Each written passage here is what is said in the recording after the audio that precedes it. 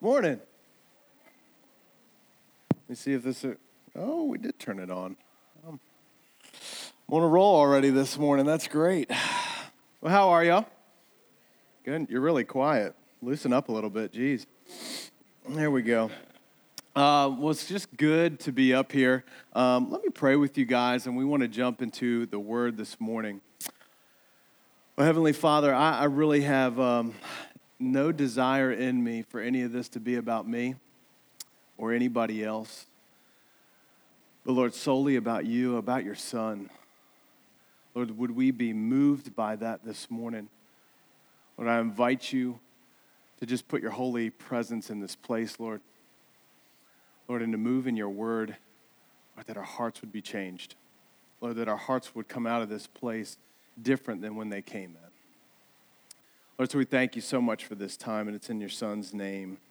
Amen. Amen. It feels like it's been a while since I've been up here. It's good. It's good to see you all. Well, we're continuing on in our Advent series, which has been the gift exchange. And this morning, I have the sincere pleasure kind of talking to you guys about this wonderful exchange of where God has exchanged our fear, or really the need to fear, and he's exchanged it and given us a hope. And so I want to kind of start with some examples. And you guys should be pretty familiar with this because you guys live on the Eastern Shore. There's boats all around us. There's something that happens to boats if you don't anchor them properly. For example, they can tend to end up on a beach or at the bottom of the river. And it's not just small boats or sailboats. There's other things that happen. But if you don't tie it up, even if you got a nice big boat, you run that sucker aground, okay? It does not go well if you don't anchor your boat up properly. As we kind of go through our series, I was just thinking about hope, right? Thinking about what that is and the fact that we've been given this hope. But you might be asking, all right, why are you talking about boats? Why are you talking about tying up boats, tying them up properly, anchoring them properly? Well, here's the correlation for you. If we don't anchor our hearts to the hope that we have in God, to the hope that we have in Him, and who we have as a Savior and His Son, we're going to end up like those boats. We are easily swept away by fear, by the tides of change, the different things that come into our life. They're easily jacked up if we don't have a hope that's properly anchored. And so I want to talk to you about what does that really mean to have your hope properly anchored this morning. And so it's not a really exhaustive list. It's only 3 things. And it's probably, I know it's not a perfect list for you, but it's a good start. It's a good start. And I just want to remind you, what is hope? Hope is this feeling, it's this expectation and a desire for a certain thing to happen. So I'm talking about hope. I'm talking about the hope that we have in God, the hope that we have that comes from a relationship with Him. Ultimately, that we have a future with Him, if we are a follower of Christ, that we have been saved and freed. That's the hope I'm talking about this morning. And when we have a hope that is properly anchored, it's this wonderful thing. It's this beautiful platform of where faith can honestly grow and be strengthened. But we got to be real too, in that if our hope isn't properly anchored, it can be a scary thing. It becomes this shaky platform to try to grow faith on and grow your relationship with the Lord if it's not tied up well. So, honestly, I pray that this message and this time in the Word's reassuring for you. That if anything, it kind of reassures you that the lines of your faith are anchored properly in hoping and trusting in God. But if today maybe exposes a lack for you of hope, of where your faith is, I pray that you take the opportunity this morning to allow God to redirect that for you. Maybe to tighten the knot to Him on where it should be anchored. All right, let's get to it. Let's go. So the first thing, our hope has to be anchored to the truth of God's words and his actions. Our hope has to be anchored to God's words and his actions matching up. I'm going to spend a bulk of our time, so if you want to flip with me to the book of Luke, we are going to be, I typed it wrong in my notes, I'm pretty sure it's Luke chapter 1, yeah. And I want to start off at verse 26. And just to kind of set the stage for you, we're kind of going through, Gabriel shows up on the scene, he meets with Mary, and he is foretelling Jesus' birth, which is a great time for this season because that's what we're celebrating. And so Gabriel comes in. So pick up with me in the book of Luke, again, 1, verse 26. Here's what it says. In the 6th month, the angel Gabriel was sent from God to a city of Galilee named Nazareth, to a virgin betrothed to a man whose name was Joseph, of the house of David. And the virgin's name was Mary. And he came to her and said, "Greetings, O favored one, the Lord is with you." But she was greatly troubled at the saying and tried to discern what sort of greeting this might be. All right, if a glowing dude shows up in your room, you're going to be freaked out too. Let's just put that out there. That's why she was maybe a little concerned. Verse 30. And the angel said to her, "Look, do not be afraid, Mary, for you have found favor with God. And behold, you will conceive in your womb and bear a son. And you shall call his name Jesus. And he will be great and will be called the Son of the Most High. And the Lord God will give to him the throne of his father David. And he will reign over the house of Jacob forever, and of his kingdom there will be no end." And Mary said to the angel, "How will this be since I'm a virgin?" That's a great question. Verse 35, and the angel answered her, "The Holy Spirit will come upon you, and the power of the Most High will overshadow you. Therefore, the child to be born will be called Holy, the Son of God. And behold, your relative Elizabeth in her old age has also conceived a son. And this is the 6th month with her who was called barren. For nothing will be impossible with God." And Mary said, "Behold, I am the servant of the Lord. Let it be to me according to your word." And the angel departed from her. Man, God's word is good. I know that was a long passage, but I want to break that down. There's so much happening in this text that's kind of walking us through the fact that our hope can rest in this, that when God says something, his actions are going to back it up. I mean, that's kind of the foundational thing for trust, right? If you put trust in a friendship, a lot of times that trust is rooted on if that friend says something to you, they do that thing. It's foundational. And so you're not going to have a lot of trust if people say things and then they don't do them. Well, here's the perfect reason of why one of those lines of hope should be anchored to God is the fact that his words and his actions, they always match. They always match up. So if anything, if you're going to have a hope in something, put your trust and put your hope in someone that's never going to fail you. And God says so much in this text. So Gabriel gives Mary word that on what's about to happen. He tells her that something very easily that she obviously, he's saying, look, I'm speaking for God. And this is a pretty easy fact check. He says, you are going to become pregnant. Now look, I've never been pregnant. I know that's a shocker for you. And it's probably a good thing I've never been pregnant for a number of reasons. But I have seen a few pregnancies and births. And when someone tells you you're going to be pregnant, there's some visible signs that start to back up that you can fact check that pregnancies occurred. So God says you're going to be pregnant, and then Mary recognizes, man, that she is pregnant. That starts to spin in motion. But there's more that's going on. He gives her more information too that's hopeful and that Mary is going to see play out in her lifetime as she sees her son, Jesus, who is human, but also the Son of God as he grows.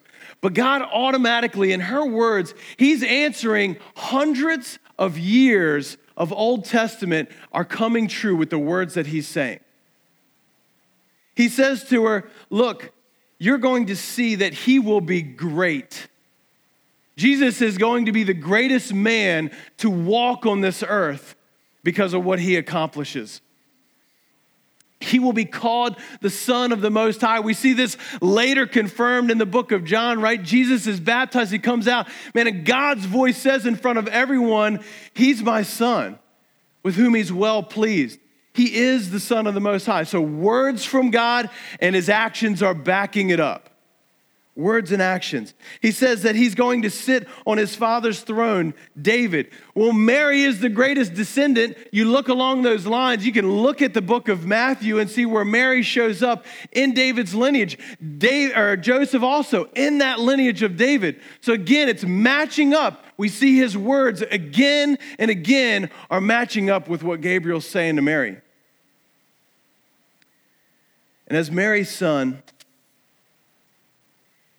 I love this. He affirmed, Gabriel's confirming that, look, Jesus will be fully human and he will be fully God.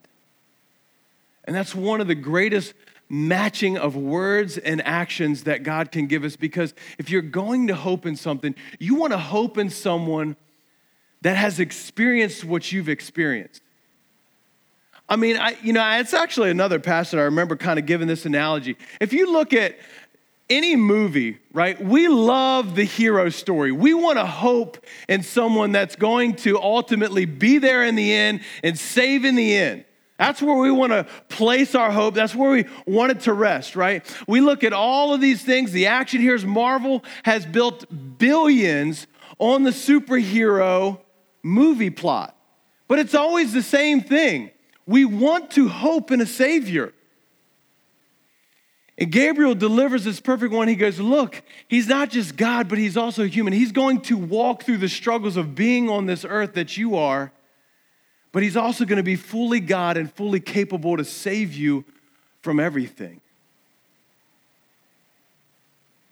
And at the bottom of that, it's God saying, I'm going to say this is how it's going to be, and then I'm going to back it up, and that's exactly how it's going to be. His words and his actions. And Mary hears all of this, and she asks her a great question.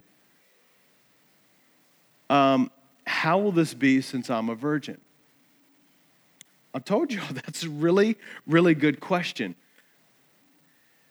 But I think even in how God brings about Jesus in this conversation, the Immaculate Conception becomes one of the greatest gifts of hope. As God's words and his actions perfectly align, like they always do, to bring into this world this living hope of salvation. That God's words can overshadow Mary and they can create life in Jesus, born of a virgin. Documented, check it in history. Again, it's just God's words and his actions lining up. Now, sometimes we miss out. I'm going to be honest with you. Let me be real. Sometimes we miss out on seeing the hope from God's words and actions always matching, because honestly, we don't always take the time to stop and reflect on his actual work in our lives, right? Man, I'm so guilty of this. I'll be the first one. Maybe you don't want to admit it, so I'll be the first one to admit it. I'm so guilty of just stopping and reflecting on what God is doing to line things up, of how his words and his actions even line up in my own life. And I think there's probably, at least for me, I think there's two big reasons for why that happens. One, I'm either too busy to stop and see God's hopeful work, or this is the bigger one, I'm too disconnected from him to be aware of it. So how can we make sure? How can we make sure that we are actually anchored to the hope that we have in the fact that God's words and his actions, they always match up? And I love this. Mary has the right response. She says all of this, what God's word is, and what's her response? She says, behold, I'm the servant of the Lord. Let it be according to your word. Let it be to me what's according to your word.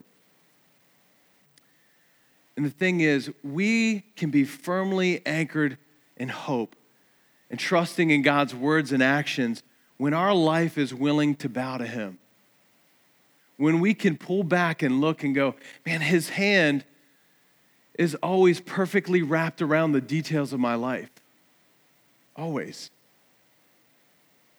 He never leaves us with fear, but he only leaves us with hope. So that's the first thing, that our hope must be anchored in the fact that his words and his actions always match. The second thing, hope must be anchored to God alone. God alone. There's a story, Mr. Tabor, he's a famous guy in Colorado history.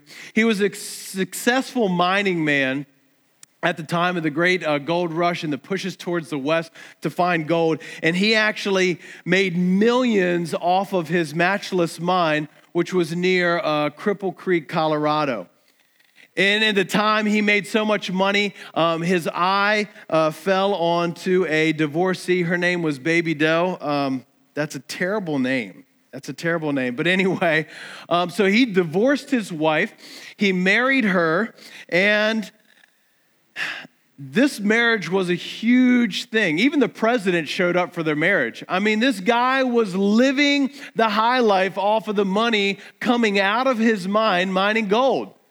I mean, he had so much going for him.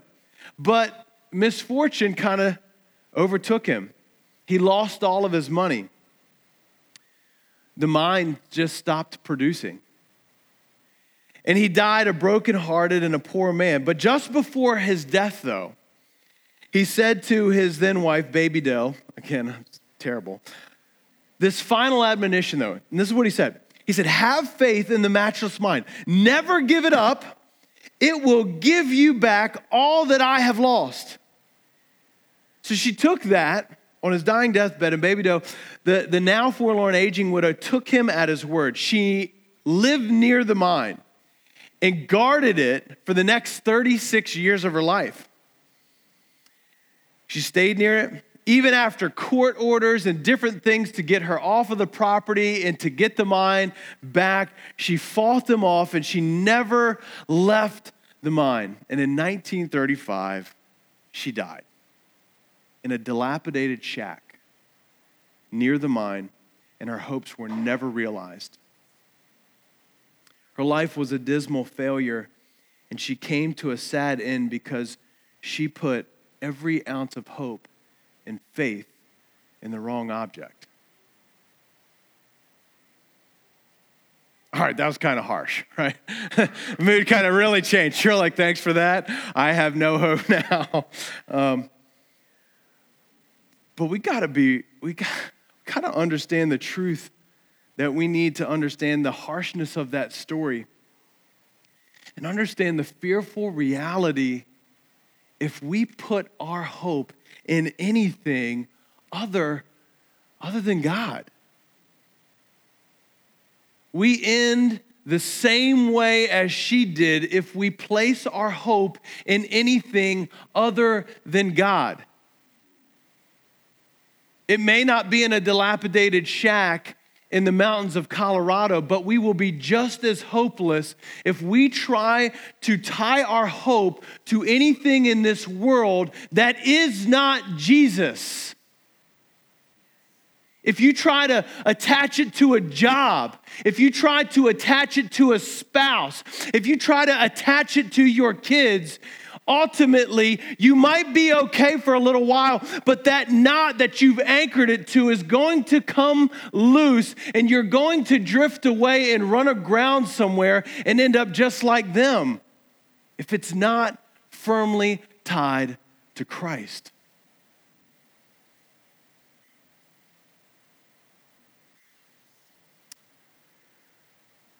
And I know that is so much easier said than done.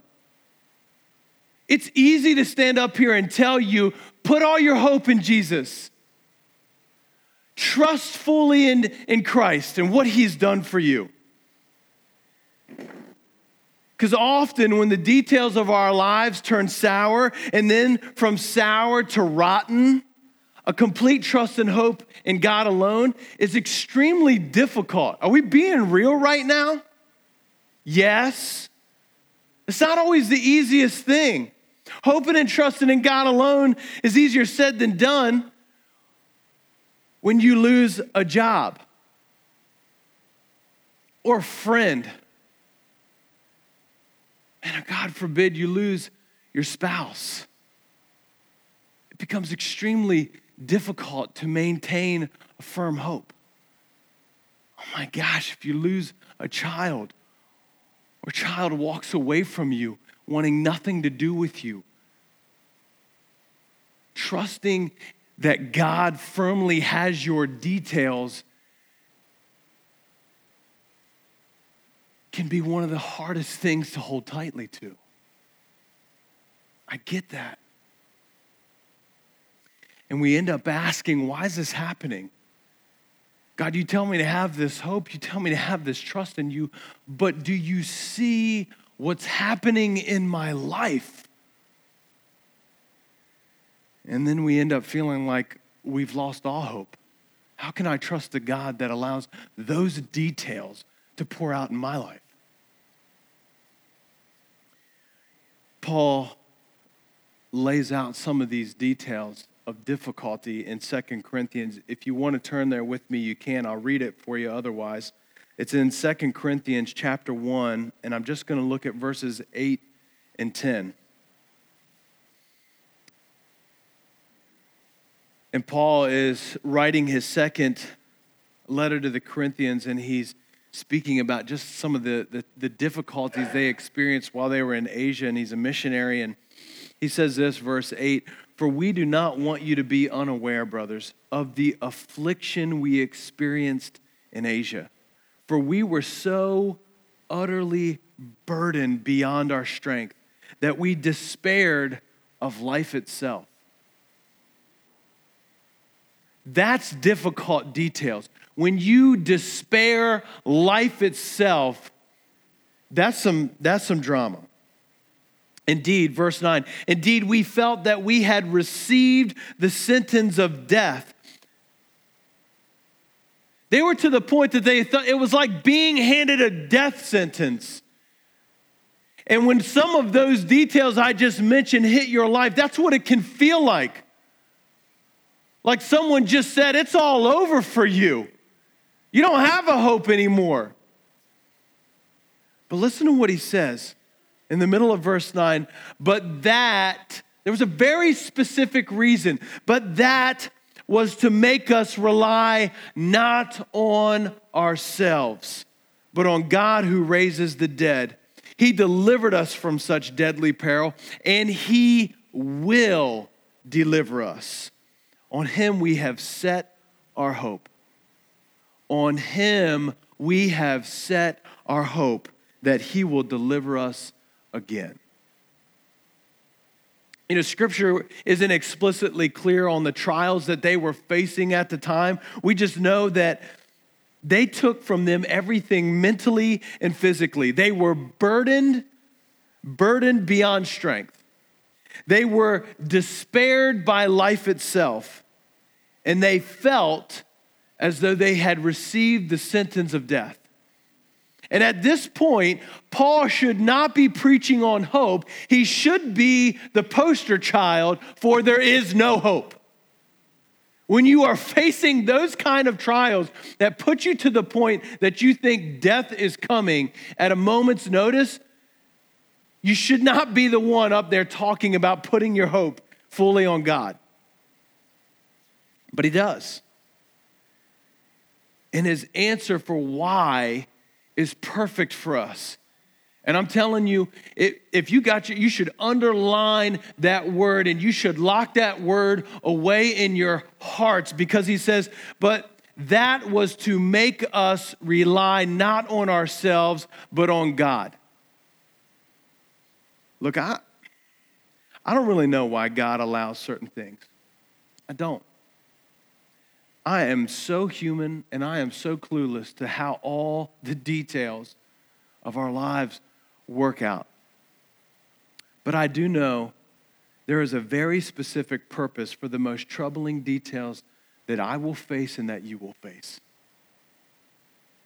I love a good Matthew Henry quote, really, really bright theologian.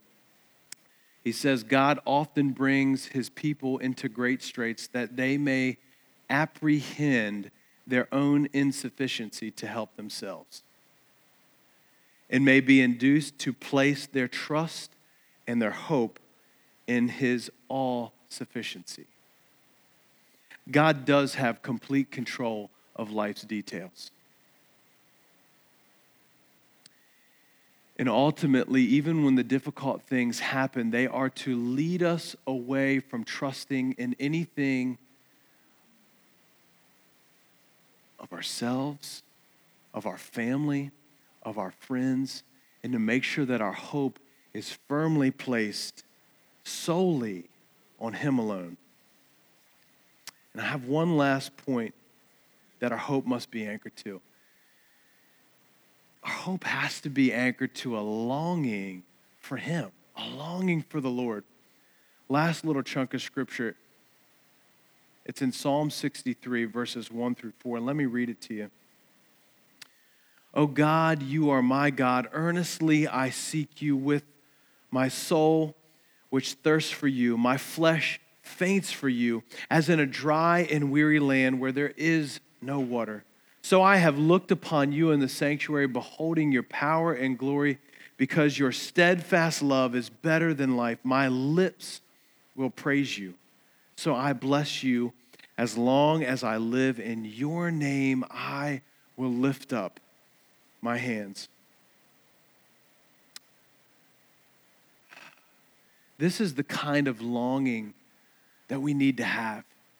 We need this kind of longing. And it's like, David mentions like being in a desert, longing for the Lord, like when you are in the desert and you haven't had any water.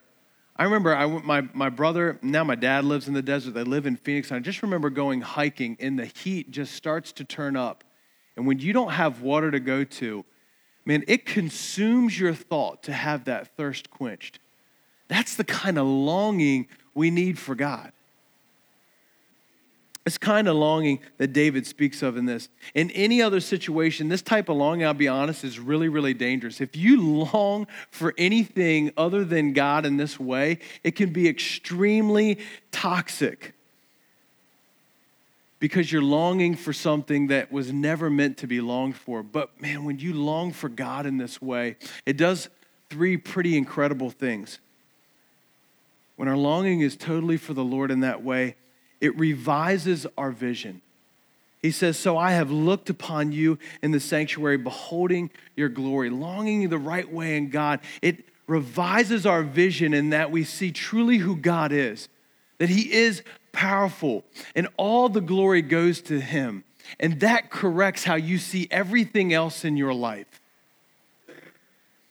It issues forth proper praise. He says, because of your steadfast love is better than life, my lips will praise you. Our hearts then start to praise God properly when that longing is just for him. And it optimally orders our steps. David talks of, so I will bless you as long as I live. In your name, I will lift up my hands. He is walking. That longing is causing him to walk in God's direction. Just like being in the desert, that first time when you see water, you will not deter from your path, but you will make sure you walk directly towards that water source. And when you're longing and your heart longs properly for God, you are going to walk towards nothing else but him. Our hope must be anchored to a longing for the Lord. Let me wrap up with these last few thoughts. Like, I don't personally have a boat. But growing up on the Eastern Shore, I know that often tides, weather, and all sorts of things can impact how a boat is anchored. They can. And often the lines are going to need to be adjusted so that that boat remains secure. When hope is waning or faint, you are going to need to adjust the lines. You're going to. It's inevitable that us as believers, as we walk in seasons of despair hit, seasons of struggle are going to hit us, seasons of doubt will eventually wash against us. And adjusting the lines to ensure that hope is anchored to God's words and actions, to Him alone, and a longing for Him is going to be inevitable that we do. Adjusting those lines is going to require that we continue in prayer. We have to talk to God. We have to be honest with Him when we're struggling with those things, with the details of life, of where, man, my hope, God, it's faint right now. I am struggling with that. He desires for us to pour that out to Him. It means also going to His word and listening to it. We cannot move too far away from God's word and expect to be guided by it. It doesn't work that way.